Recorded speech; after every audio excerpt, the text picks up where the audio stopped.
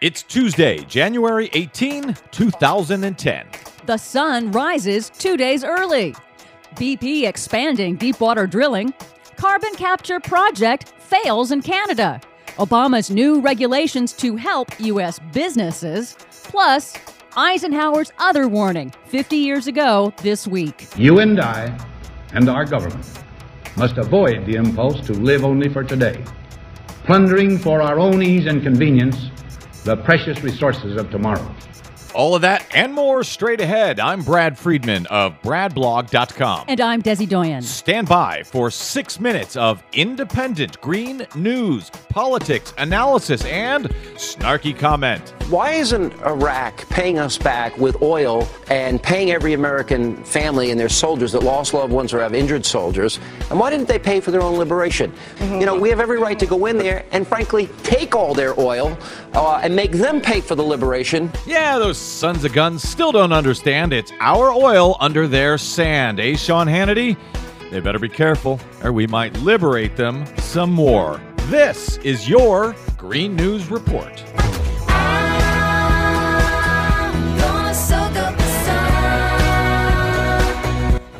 Okay, Des, a busy week already underway in the green news world. So what do you got for us today? Well, in Greenland, the sun rose 2 days early this year. What? Bizarre but true. Greenland is located so far north that in winter it spends several weeks in total darkness. The sun always returns on January 13th, except for this year. Residents of the town of Jakobshavn were shocked to see the sun peeking over the horizon 2 days earlier this year on January 11th.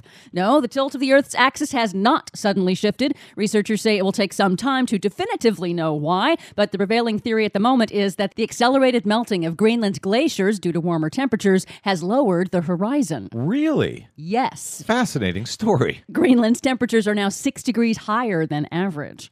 BP is expanding deepwater drilling around the world. It's been just 4 months since BP's runaway well in the Gulf of Mexico was finally killed off with cement, and only a week since the National Oil Spill Commission blamed BP for putting profits over safety, but that's long enough for BP, Australia, and Russia. To put profits over safety. Well, yeah, sort of. BP announced this week an agreement with the government of Australia to drill for oil in deep water off their southern coast. BP this week also announced a partnership with Russia's state-owned oil company for deep water drilling in the harsh extremes of the Arctic Ocean, where the U.S. National Oil Spill Commission report said last week the offshore industry is desperately unprepared to stop a spill. Australian environmentalists are outraged. Careful, Australia. Don't make us liberate you. Disturbing news for supporters of carbon capture technology. Carbon capture and storage is still in the experimental stages. It consists of capturing carbon dioxide pollution from coal-fired power plants and injecting it, storing it in deep underground formations for thousands of years as a way to continue burning cheap coal without contributing to global warming. But a problem that detractors have warned about may be occurring. A farmer in central Canada whose land lies over the world's largest carbon capture and storage project says the greenhouse gases appear to be seeping from the soil,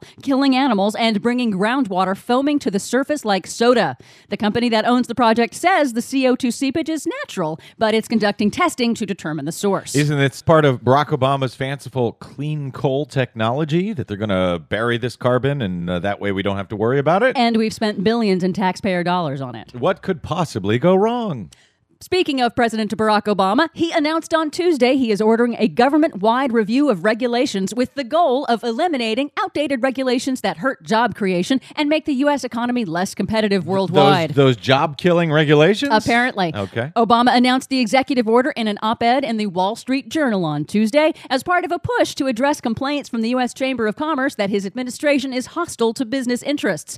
Obama says the executive order, quote, requires that federal agencies ensure that regulations protect our safety, health, and environment while also promoting economic growth. How is it that Obama is hostile to the business environment? Over the past year, corporations have shown an all-time record profit, and yet somehow Obama is hostile to business? I guess unless he becomes a Republican, he is automatically hostile. Smartly said. Finally, 50 years ago on Monday, President Dwight D. Eisenhower gave his farewell address as president, a speech highlighted this week by many in the media for his famous warning about the dangers of the growing, quote, unwarranted influence of the military-industrial complex.